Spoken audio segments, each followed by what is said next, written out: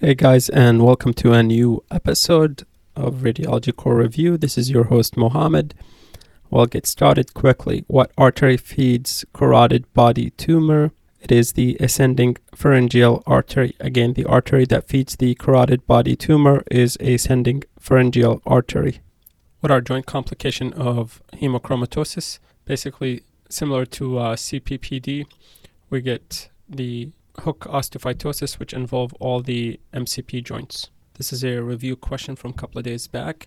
What are the posterior lateral corner structures? We said lateral cruciate ligament, IT band, biceps femoris, and popliteus tendon. Again, the posterior lateral corner structures are lateral cruciate ligament, IT band, biceps femoris, and popliteus tendon. Missed posterior lateral corner structure injury is associated with ACL repair failure. Arc and ring configuration is describing chondrosarcoma. So arc and ring configuration typically describes soft tissue calcifications consistent with chondrosarcoma. What is Eliason artifact? This is a flow-related ultrasound artifact that shows that the blood flow direction appears to be reversed. And on waveform, we see the high frequency component wrapping around the negative extreme. How to correct Eliason artifact? We have different options. One, we can increase the pulse repetition frequency, or PRF, increase the velocity scale. We can increase the Doppler angle. If we increase the Doppler angle, we decrease the Doppler shift. And we can also change the baseline setting or use a lower ultrasound frequency probe or ultrasound frequency. Again, we can correct for aliasing through a couple of things. One, we can increase the pulse repetition frequency, increase the velocity scale. When we increase the velocity scale, this increases the pulse repetition frequency. We can increase the Doppler angle, which decreases the Doppler shift.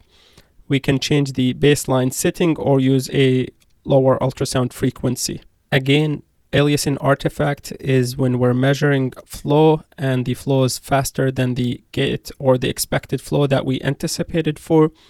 On color, we see reversal of flow, so we'll see red color instead of, for example, we'll see blue instead of red. And if we're using waveform, we'll see wrapping of the higher frequency component into the negative range. Review from yesterday, common etiologies for Wernicke encephalopathy. This is related to vitamin B deficiency. We said it's seen in alcoholic starvation, can be seen in post-bariatric patients, in hyperemesis gravidum patients, and chronic dialysis patients. We said the main finding is increased T2 and flare signal in the mammary bodies and dorsomedial thalami, tactile plate, and periaqueductal area, as well as around the third ventricles. This question is not really a question, it's basically a long list of things. Hopefully you can remember a couple of them. What intracranial processes can cause diffusion restriction or restrict diffusion? Commonly, infarction or diffuse hypoxic injury. For neoplastic process, most common ones are lymphoma, epidermoid cyst, and xanthogranuloma. Infection, abscess, or empyema can cause it. For trauma, we have a hematoma, can have diffusion restriction, diffuse axonal injury, Wallerian degeneration, and status epilepticus can demonstrate diffusion restriction. Finally, metabolic or toxic, carbon monoxide poisoning and hypoglycemia can demonstrate diffusion restriction. And demyelination, acute disseminated encephalomyelitis, ADEM, would demonstrate diffusion restriction. There are a lot of diseases that demonstrate diffusion restriction, and this is just a quick summary again. Infarction, diffuse hypoxic injury, lymphoma, epidermoid cyst, xanthogranuloma, abscess, hematoma, carbon monoxide poisoning, and hypoglycemia all demonstrate diffusion restriction. THID and THAD. So THID stands for transient hepatic intensity difference, and THAD stands for transient hepatic attenuation difference. These are the same process.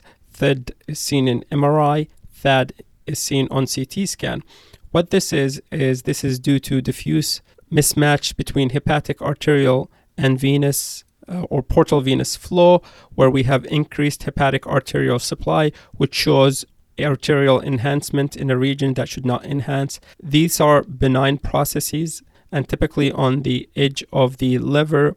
They can be primary, such as focal hypervascular lesion or variant hepatic anatomy or response to inflammation, meaning increased arterial blood supply. They can be secondary due to decreased portal venous flow, which means that there's increased arterial flow to compensate for it. Compression on the portal vein, but the arterial flow would overcompensate. Compression can be due to trauma.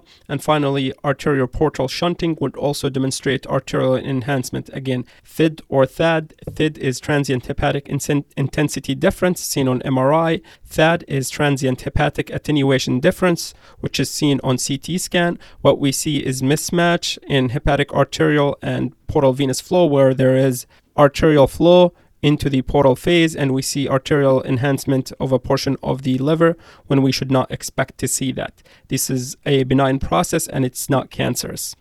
What are the most common causes for bronchiectasis?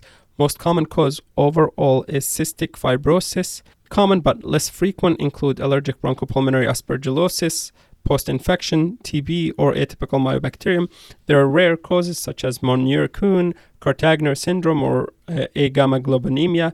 I wouldn't worry about those. If you can remember cystic fibrosis, post-infectious, allergic bronchopulmonary aspergillosis, TB, and atypical mycobacteria. Complications related to IUD or chronic placement of IUD. We have increased risk of infection. Obviously, we have a surface that is abnormal in the uterus, which can be colonized.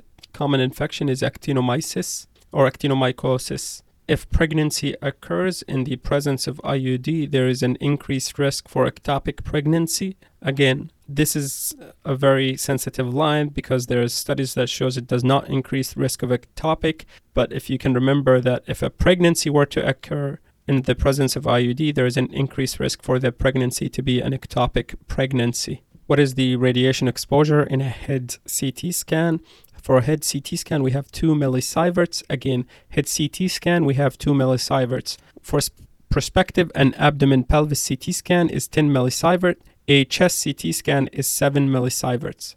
Again, radiation exposure for the head is 2 millisieverts. For the abdomen pelvis, it's 10 millisieverts. And for the chest, it's 7 millisieverts. That's for the patient.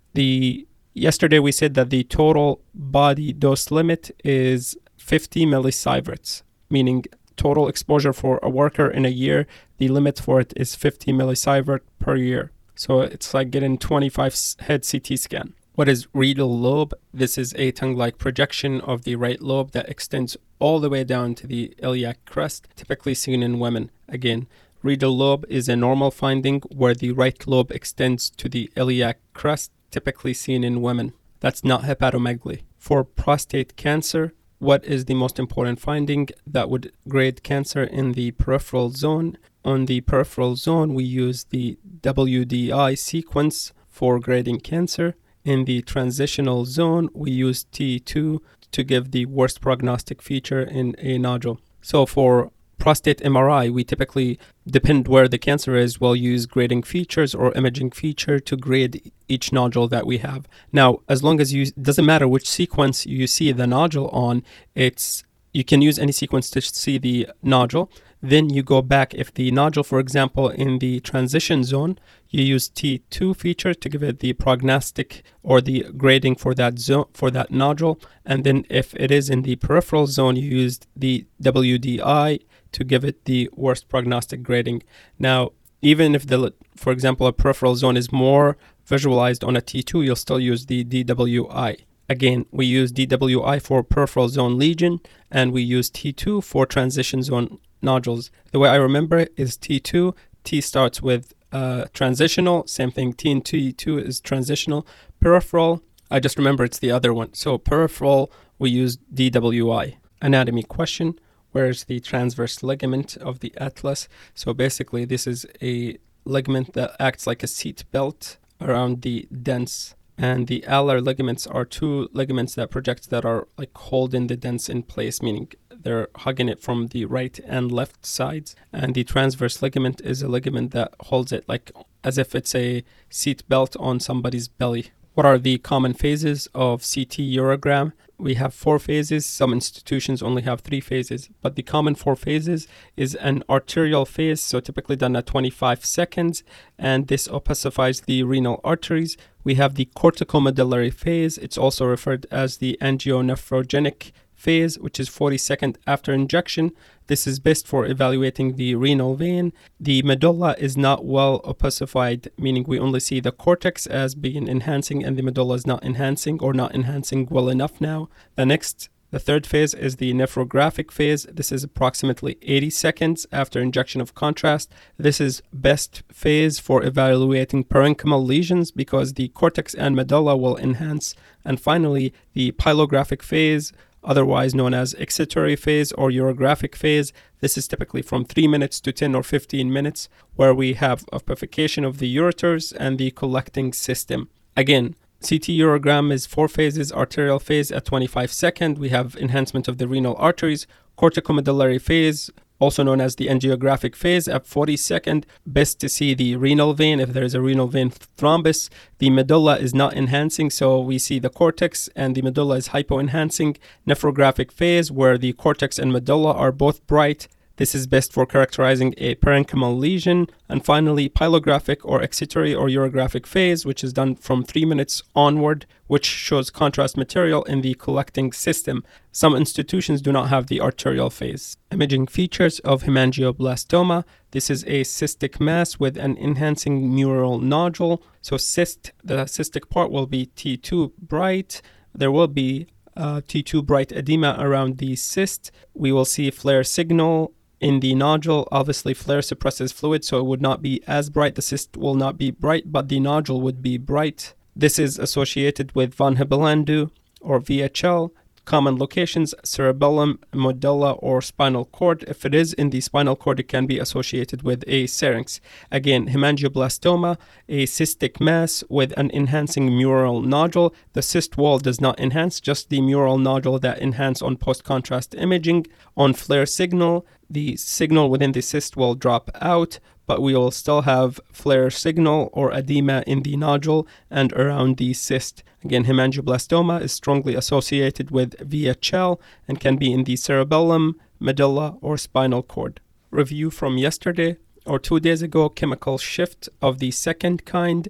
This is, we said, the chemical shift that is used to describe the presence of microscopic fat, where we have in-phase and out-of-phase imaging. This is when we have both water and fat contained within the same voxel. We said on the out-of-phase imaging, the resonance frequency of fat is slower than water, and so we have signal drop out. This is seen in GRE sequence and associated with the India ink artifact.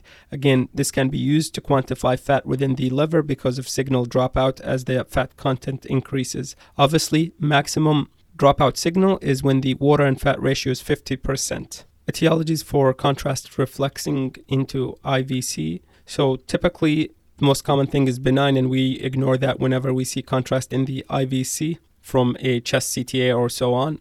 But it can be due to right heart dysfunction, such as pulmonary hypertension, congestive heart failure, chronic atrial fibrillation, or pulmonary embolus. So any increased blood pressure or pulmonary pressure on the right side of the heart will cause contrast to go into the IVC instead of remaining in the heart. Commonly, we just ignore it unless it's really severe. Myelofibrosis. Myelofibrosis describes a myelodysplastic syndrome that characterized by replacement of the bone marrow by fibrous tissue. Now, this would be associated with extramedullary hematopoiesis because, as you would expect, the bone marrow is not producing red blood or red blood cells, so we get splenomegaly, hepatomegaly, and paraspinal masses. We can see this in sickle cell disease or additional pathologies. Again, myelofibrosis is myelodysplastic replacement or bone marrow replacement with fibrous tissue, which result in splenomegaly, hepatomegaly, and paraspinal masses to compensate for the lost ability of the bone marrow to produce blood cells. What is pseudogynecomastia? This is enlarged breast due to fat without fibroglandular tissue. This is seen commonly in men. Again, pseudogynecomastia is enlarged breast due to fat, not fibroglandular tissue. What factors increase adenomyosis. Well, what is adenomyosis? Adenomyosis is the presence of endometrial tissue in the myometrium or muscles of the uterus. This can be seen or increased due to childbirth, cesarean section, trauma, and tubal ligation. Again, adenomyosis is increased due to childbirth, cesarean section, trauma, and tubal ligation.